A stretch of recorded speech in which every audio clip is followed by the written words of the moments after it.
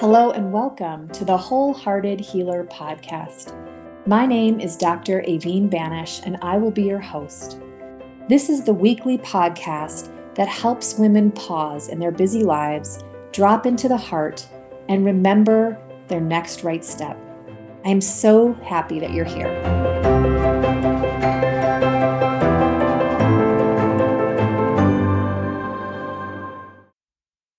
Hi, friend. This week on the podcast, I share an interview I did with Mary Kerns. Mary Kerns is a West Virginian native who loves the green woods. She loves to be surrounded by nature, and she also spends a lot of time on Anna Maria Island in Florida on the Gulf Coast. Creative work is her deep bridge between the sacred and daily life, and she believes it helps us create more balance for ourselves. In our conversation, we talked a lot about Mary's current project, which is called The Flowers Are Speaking. She has created a beautiful oracle deck that's currently sold out. She's working on a book by the same name. And she has a lovely Substack site with lots of beautiful writing on flowers. She studied art in college, but life intervened, and it was 30 years before her creative egg cracked open again, first with layered paperwork and process painting, and now with writing. I think you'll enjoy Mary's unique and beautiful perspective on flowers. It'll make your day more colorful, and it'll make you just look a little differently at whatever is growing outside your door. I hope that you enjoy our conversation. Here we go.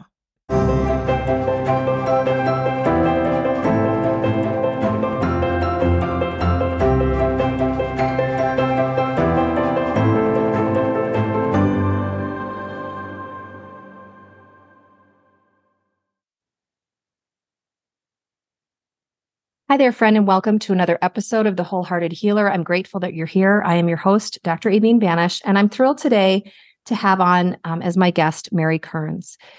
Mary is one of those, I love how the universe works and how social media works, and somehow I found my way to connect with Mary Kerns, and I was delighted by her posts, her writing, her insight, and so I asked her to be on the show. And so, Mary, thanks for being here. Welcome. Oh, thank you so much, Veen. I'm just honored that you were drawn enough to my writing and my work to actually reach out to me for this podcast. And I'm thrilled to be here. Yeah. So Mary, in her past, has been a visual artist. These days, she's writing.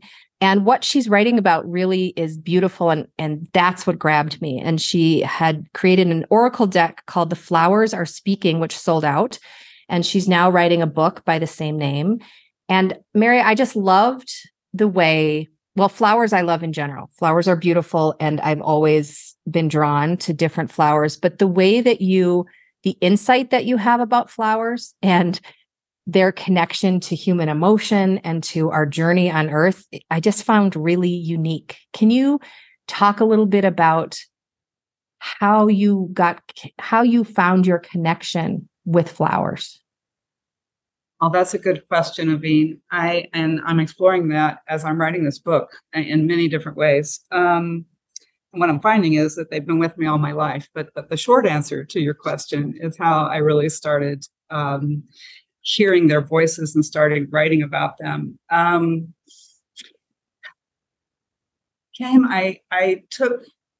been drawn to nature all my life. But that's, the general story that a lot of people could tell. But I took a class from Asia Suler in 2019 called Intuitive Plant Medicine. I had really started feeling that there was so much more messages from plants, and I was so drawn to them, but I couldn't get across this divide of how to connect with them. And so she got me started and gave me some more permission to step into a space where I could hear messages from the flowers, and messages started coming through. I would sit down to journal with them, get into a meditative space with them, and sit down and journal, and these messages would come through. And at first I thought, oh, I can't tell anybody about this. They'll think I'm crazy.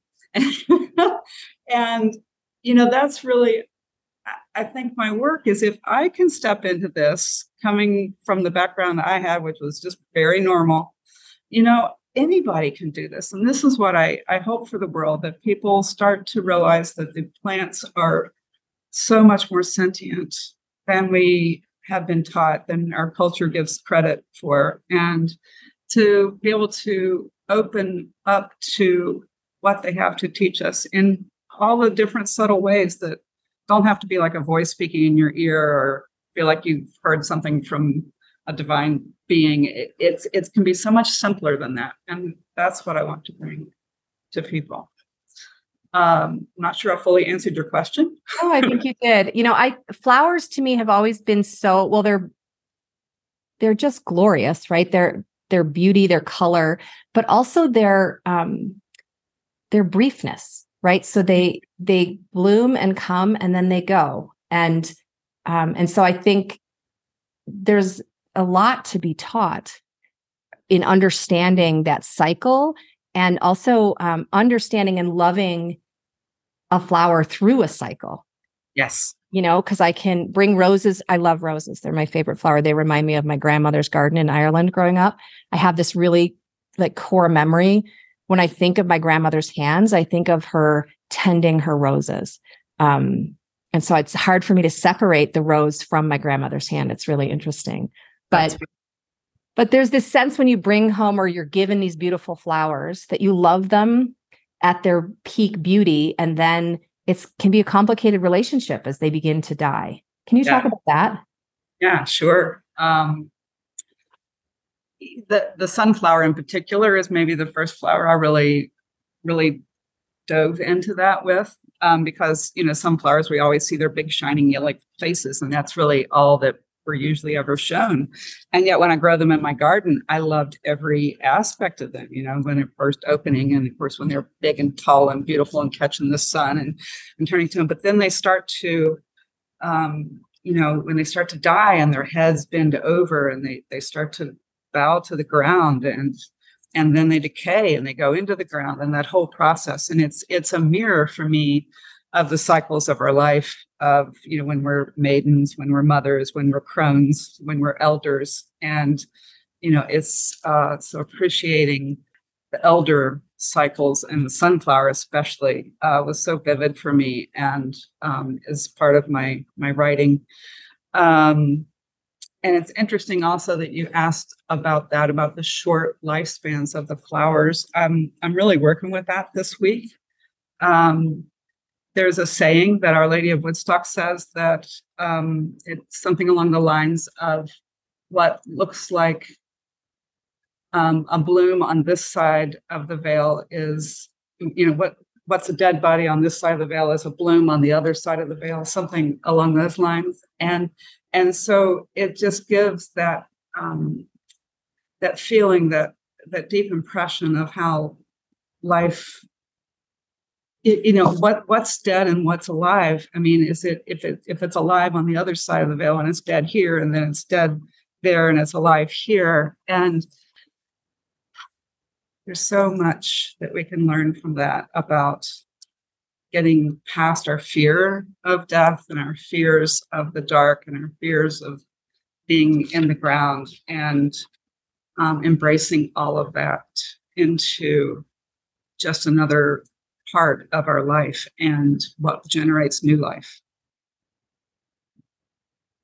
Yes, and if we're paying attention, not just flowers, but we're heading into fall here in the Northern Hemisphere, and these cycles are, they're kind of illuminating and mirroring that for us every year. And it's like, just sort of, I feel sometimes like they're patiently waiting for us to notice and to learn from them. Do you feel that? Oh, absolutely. I mean, so patient. Millions of years of patience. I mean, the flowers have been doing this cycle of life every single season for 100 to 150 million years. I mean, and that's still a drop in the bucket for the age of the whole planet, of course. But compared to us, that 100 to 150 million years, we're the kids, the new kids on the block. They're the elders. They've got so much to teach us about the long story of our soul, as Perdita Finn says, about the comings and goings and all the different lifetimes, and how to be through all the different changes that come. I mean, I think they've got a lot of wisdom to guide us forward as these fast-paced changes our whole planet is going through right now. They've seen, the flowers have seen, all plants, but the flowers for me have seen so much in terms of climate change, maybe never one that's happened this fast, but they've been through way more changes than we have. They know a lot more about how to survive, how to move, how to wait, how to be patient, how to step up to an opportunity. For instance, when the asteroid hit the planet 66 million years ago in the Gulf of Mexico, and that was the last great extinction, of course, and the dinosaurs disappeared, but opened up a lot of new real estate for the flowers. And they just exploded after that. They'd been around before that, but they exploded after that. It gave them a huge opportunity. And they just exploded into taking advantage of that. And so what can they teach us about how to be open to change and how to look at different ways of being in the world that we can't even really understand with our focus on logic and linear thinking in our culture?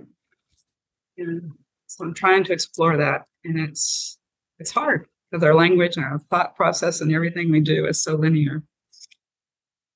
And I wonder if you can speak to, because I love how you describe flowers. You describe them with more tenacity and strength. I think sometimes when we think about flowers, we think about something very delicate and fragile. And that might even expand to say like the feminine versus the masculine. But can you speak about a little bit more about the strength of some of these flowers? Oh, well, sure. And different ones, of course, has more strength than others, I think. And they all have different stories. They all have, they're all different expressions of our Earth's energy. But if you think about like say, there's one plant in my flower deck called ironweed. So first there's the name, and they've got such strong roots, and they're sometimes and they grow a lot in Appalachia, where I'm from. And so there's this kind of tenacity of Appalachian women that I think there's even a book that called Ironweed that's about Appalachian women. Anyway, I forget the name of it exactly. But I think it starts with the roots, what you're talking about. The roots go deep, and they go deep into the earth, and they draw up the strength from that dirt and from that earth that's even so much more ancient than they are. And it feeds them, and it doesn't feed them in a masculine way. It's of the strength of the womb, the feminine, that knows how to bring new life. I mean, that's what it really all comes down to. It's how to bring new life up from the dirt. And this is what the flowers do every year, every spring, every summer, every fall, and then go back into the dirt in the winter and germinate new seeds, and sometimes those seeds don't sprout every spring. Sometimes they know they need to wait. It's not the right time to bloom this year. They're waiting for the right conditions. And the wildflowers that aren't domesticated have so much more of this wisdom because they haven't been bred to all sprout at the same time and to produce the same kind of flower and make the seeds drop out just in the right way, or the flowers all open at the right time. If you're making domesticated flowers for beauty, for flower shops, or if they're making food, they're all flowering plants, so these domesticated plants lost a lot of their wisdom in exchange for being taken care of. But the wildflowers, they are wild. So they make their seeds in so many different ways just to, hedge their bets. Like, we don't know what's coming down the pike. And so we're going to have some seeds that germinate right away, and some seeds that wait a few months, and some seeds that wait a few years. And we're going to And then I think the other kind of tenacity is that we don't really think about so much is the way they communicate. This is what's really kind of blown my mind in my research is thinking about how flowers communicate and their sentience. I mean, flowers put out more chemicals than like thousands of chemicals. If they think smells, okay?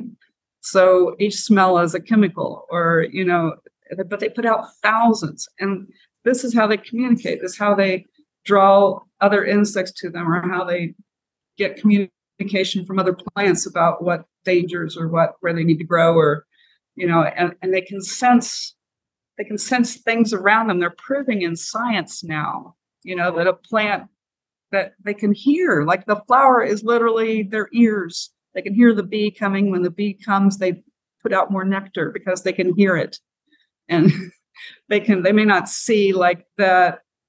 I have short hair and you have long hair, but they can sense a person is near them. And they can sense that if you paint your building from white and change it to purple, I mean, it's amazing what they can sense. And I think when we think about, we can hardly smell at all as human beings compared to animals and plants. And if they can send out thousands of chemicals, how much thousands and thousands of pieces of information are they getting in ways that we can't even comprehend?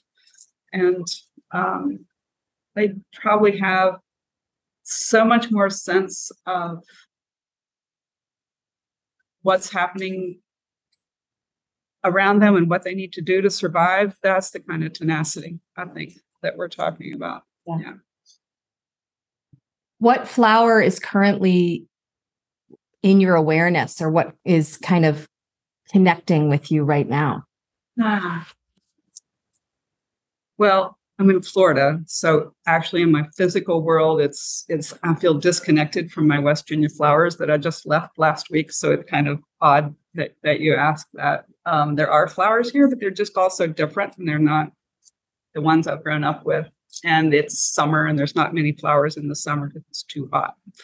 So that aside, in my writing, in my heart right now, I've been doing I'm working on my big chapter about Magnolia. And so she's been really sitting with me for the past couple of weeks, even more deeply than she has for the past several years. And Magnolia is, one time they thought it was the oldest flower, but it's not. They found older flowers now, but it's still the oldest flower that we would still recognize today. And it was such a big flower even back then, even 150 million years ago, more. Yeah. So it's like the poster child for the ancient crone of flowers. And it's a tree flower, I mean, it just feels even bigger and stronger. And they started evolving before there were even bees. So bees were not their pollinators. So they learned how to make a collaboration with the beetles instead of the bees, which, yeah. And the beetles are, they're like the bull in a china shop.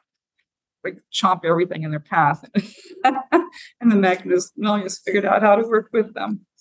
And it's just like this love story, just a primal love story between the beetles and the magnolia flowers. And yeah, I've got one place where I wrote in the book about, how, the movie The Princess Bride, where it says, there were 5 kisses in the world that were the most special. I can't quote it quite off the top of my head. And so then talks about, and the best one was the Princess Bride. What were the other 5 special kisses? So I'm thinking it's the kiss between the beetle and the magnolias right in there with those top 5 kisses. I mean, because we wouldn't be here if it wasn't for the flowers, and that's literally true. From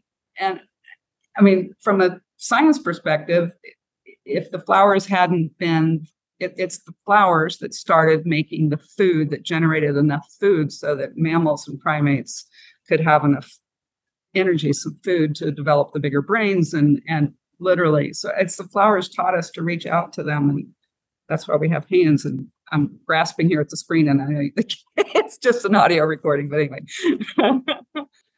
But it's a love story. That's just the science explanation. I feel deeply in my heart that the flowers dreamed us into being and loved us into being, that they wanted us here and they drew us out into the, out of the whatever, out of the ether and into being. And it's a love story that we used to know when we were, before we, what maybe 20,000 years ago or more, or maybe even only 10,000 years ago or more, we really deeply knew this incredibly deep reverence for the flowers, for the plants, and understood that they fed us, that they cared for us, that they loved us and were giving themselves to us, and we took care of them in return, and it was much more reciprocal and a deep love story. And so I feel that we need to get that back. It's such a comforting view that the flowers called us into being. And, that is beauty called us into being then, because I think that's so much what the flowers represent. Right. I wonder then, because then I feel a heaviness in my heart as you talk, as, we read about the bee population and what's happening environmentally on the earth. And so kind of now what? Can you speak to that? Well, of course, I don't have any answers, but I'm hoping the flowers do. And I think we have to watch them as they evolve and they change with the way the planet changes. And we have to take their lead. And we have to step outside of our linear thinking. Most of all, I think we have to step outside of we can fix this. The thinking that, oh, okay, we're so smart, we can figure this out and we can fix this. Even if we do acknowledge that we're the ones that created it and screwed it up. It's the same old, the old story of you just can't fix something by doing the same old thing over and over again. So I think that's why it's so important to try to step into this different way of seeing the world in a collaborative way, in a stepping back into a devotion, into a place where we can really honor the other types of intelligence in the world and communicate with them and hear them. And perhaps they can show us how to step through the incredible difficulties that are coming. It won't be easy. I'm reminded, Mary, I did a podcast with Perdita Finn and her daughter, Sophie Strand. And I think it was Perdita that mentioned that the world right now needs kind of champions of, there's someone born on the planet who's going to be a champion. I think she was talking about badgers or some kind of lowly animal. And you're emerging to me as this champion of flowers, right? So that we come in, and if we listen and if we align, that each of us are likely aligned and connected to something on the earth, that it may be the moment to sort of step up and honor and protect. And it can be so unique. It is so unique to each of us. Right. Someone listening who might love flowers and really resonate with what you're saying, how can we begin to do this? How can we begin to, be more reverent to the flower world? How would we begin? First of all, walk out your door and look at a flower and look at them a little longer than you did the day before, and ask them. I think asking is so key, and it's been a hard thing in my life. I grew up incredibly independent, take care of yourself, and don't ask anybody for help. Protestant work ethic, yeah, right. Mm-hmm. And, so it's been an incredibly difficult thing for me that it's changed my life. to learn to ask. And I still forget so often. And so asking the flowers, what do you have to teach me? Or, especially if you've got a question, something's bothering you in your life, you can go talk to your therapist, spiritual director, or somebody, but go ask the flowers too. Let them be a mirror. Let them be a mirror for your emotions. I'm starting a workshop, but I don't have it like published and going yet. And this is what I do, is help people listen to the flowers in their own way and learn that they can hear these messages. Anybody can, and just like, working with an oracle deck in a way, but actually working with the flowers directly. And instead of going to my oracle deck where you hear what the flowers said to me, what they say to you is equally valid and not necessarily the same, and usually isn't the same. And so learning to trust our own intuition is what I'm really saying, in all the myriad of ways that can be done. But it's critical. We'll never be able to bridge this gap. The only way we can ultimately communicate with these beings that are so different from us is with our intuition. There's something we can't explain. When a feeling, emotion, a memory pops into your head, it's an intuitive thing. And who's to say it's not being sent to you directly from the flower? I think it is often, or the tree, or the animal, or the bird, or the whatever you're working with. This is how the communication works, I think, in these realms. Beautiful. I would love to ask you, I mentioned about my grandmother and roses. So roses for me are very, I love to have them in my house just because it feels like they shift the energy, not only from their color and their beauty, but just having them in the house. And I love keeping them until they're dried petals. Like, I like to honor the whole process, even though, if I'm being honest, I like the fresh, beautiful, stunning rose. Yeah, sure. But I'm working on kind of honoring the entire cycle of it. Can you speak to the rose and messages from a rose? Yeah, so rose is the central flower in my book. Really? And it starts with me in my grandmother's rose garden when I was a little girl. So Wow. a lot about the rose. And I've written the major piece of it, but I haven't come back and written it into the book with my own personal stories yet. So there's still a lot, even more work that I know the rose is going to do with me. But that said, I think the rose is so special to us human beings. I think the rose perhaps is the flower that loved us the most and has worked with us the longest and been most deeply intertwined with us. And to the point where, now we grow them in factory greenhouses and abuse them and treat them like slaves and send them all over the world in 747s. And it's just horrifying. But there's still something there in spite of all that. Even that rose from that grocery store bin that's been through that slave camp, as I call it, still has something special for us. They still hold a little bit of their original wildness. But of course, what I love most is a wild rose bush. The original 5-petal roses that will still grow so big and wild and only bloom basically once a year instead of all season, and all the beautiful things we've done with our hybrid roses. I think the roses are so willing to be intertwined in our lives that, they stepped up and allowed themselves to be domesticated. A lot of plants don't. They're like, good, you're not domesticating me. No way, no how. But the roses were very willing and have stepped up and have worked with us and love us so much more deeply. And so I think that's why our senses are so tuned into their smell more than any other flower. They've been with us from the very beginning, and they represent so much in all of our mythology. They've been through us. They've been with us so deeply, so closely, that's why they've always been wrapped up in our mythology with all the, especially all the way back to the very first goddess cultures and even before, I'm sure.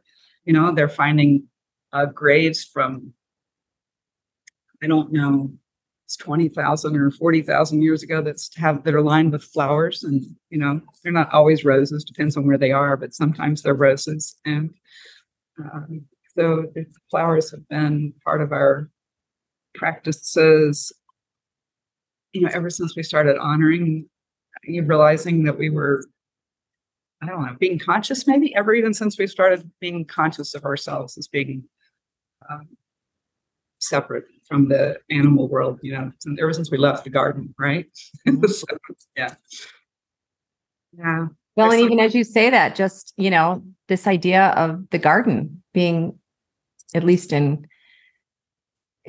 Christian tradition, right? That we had everything and it was provided in the garden. Yeah, it was, it was a time when we didn't need any clothes or anything. It was all right there, just like all the animals that still live all around us. That's what they do. They live in the garden for the most part, unless we've domesticated them. Yeah. And so is your hope or grand idea that like the flowers can lead us back to that garden? I don't know. You can't go back. I mean, you and I can't go back to living without civilization today. We're addicted to it. It just is what it is. I mean, I'd like to say, oh, I could go live in the woods all by myself. No. And by myself, that's interesting. I said that because back then they didn't. They always lived, in a community. Nobody lived by themselves. Just, yeah. But I don't know. I don't know. Yeah. But I can say that I know that it needs to be collaboration with the natural world. It needs to be a better balance. There has to be a reverence, a balance. It just doesn't make any sense otherwise. Yeah. And I love the internet. It lets us talk and have this call. I mean, we're here right now, and we don't know where this will lead us, and if it's part of what's coming next, or if it's the cause of what's coming next, or if it's going to generate what's coming next, or, in a good way, in a bad way, we don't know. But I do know that we need to be in communication with the flowers for it to have a better outcome, and all the plants and all the animals, but the flowers. For you, especially the flowers. Yes. Yeah.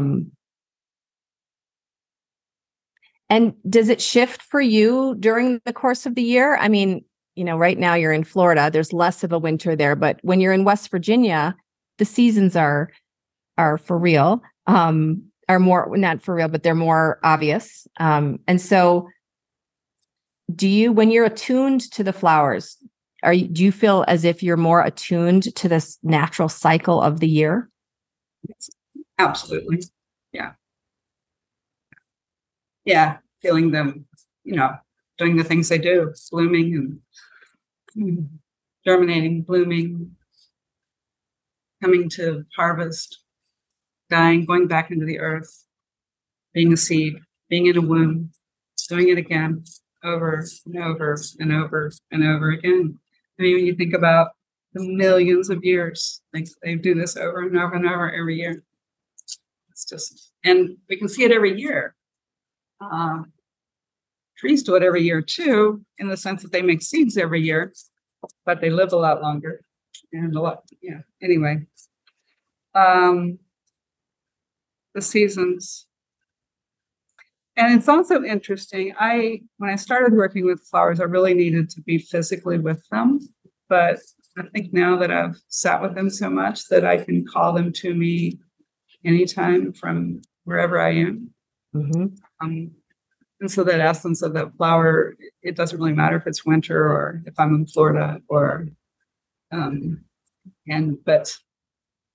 I think I might think of them more in their seed form in the winter if I'm calling them to me. Yeah. So that's a good question. which form am I working with at any point in time.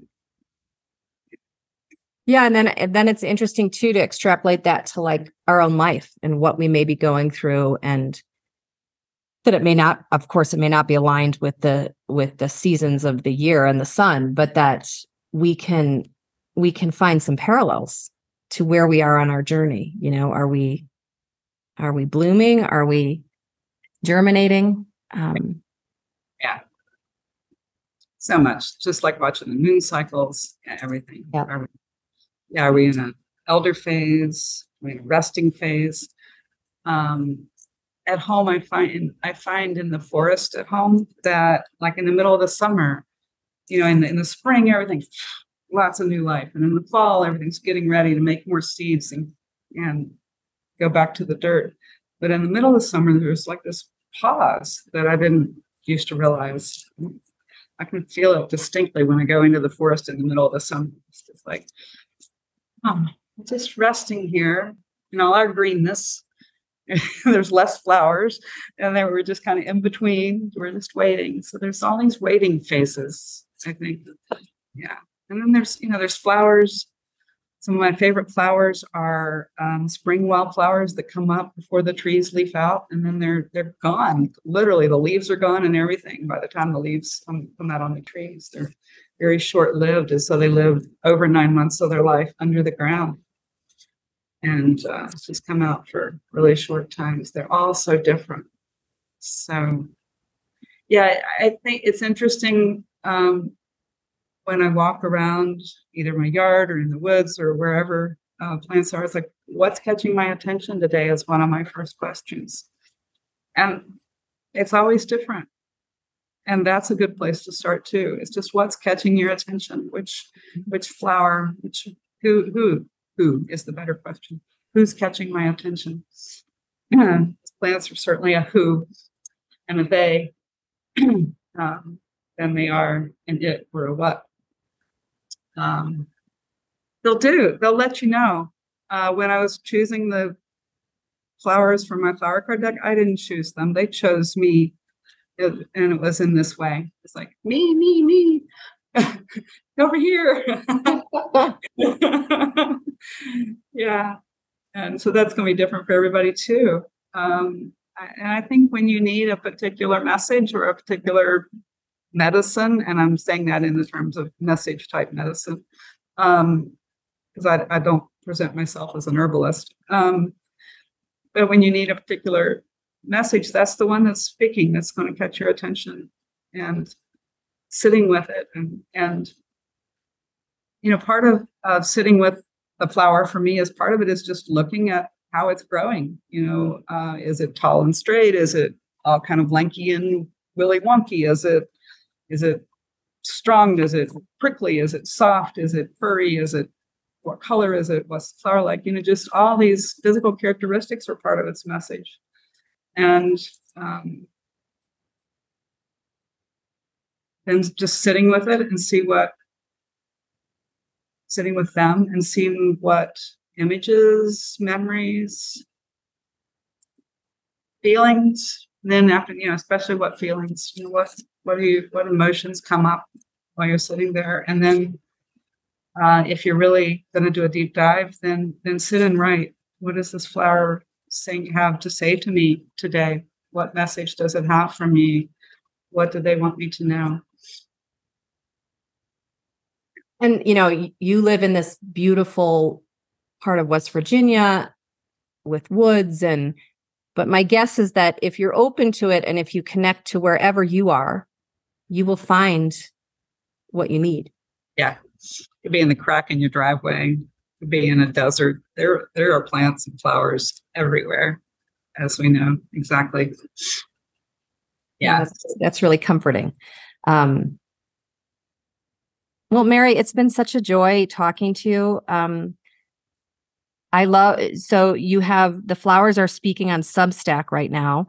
Your Oracle deck is sold out. I can't wait to get my hands on that when it's available again. And you have a book in process. Yes. But your Substack is a beautiful way, I feel like, someone can begin to get to know your work, and someone who resonates with your ideas and, because I think that there are some people who are really who flowers really speak to. Other people, it might be trees. Other people, it might be rocks. Once we get over how much we have forgotten that we are in communication with all of these, with all of these sentient beings, and we remember. But for those who are really aligned with the flower world, I think your Substack would be it's a very comforting, the way that you weave emotion and just teach about flowers is really beautiful there. So I'll definitely link that in the show notes. Thank you so much, Aveen. It means a lot to me for people to read my work. It's very, encouraging, and that's how I found out what people like too. And I love comments, and so I just love it when people follow my writing. Thank you, and thank you for the work you're doing in the world and for championing the flowers in a different way. In a new and maybe in an old way, we could say. Yeah. In Deeper. a more intimate way. Yeah. Yeah. I really appreciate it, Mary. Thank you for having me here, Aveen. It's been quite a pleasure. Really enjoyed talking with you. You too.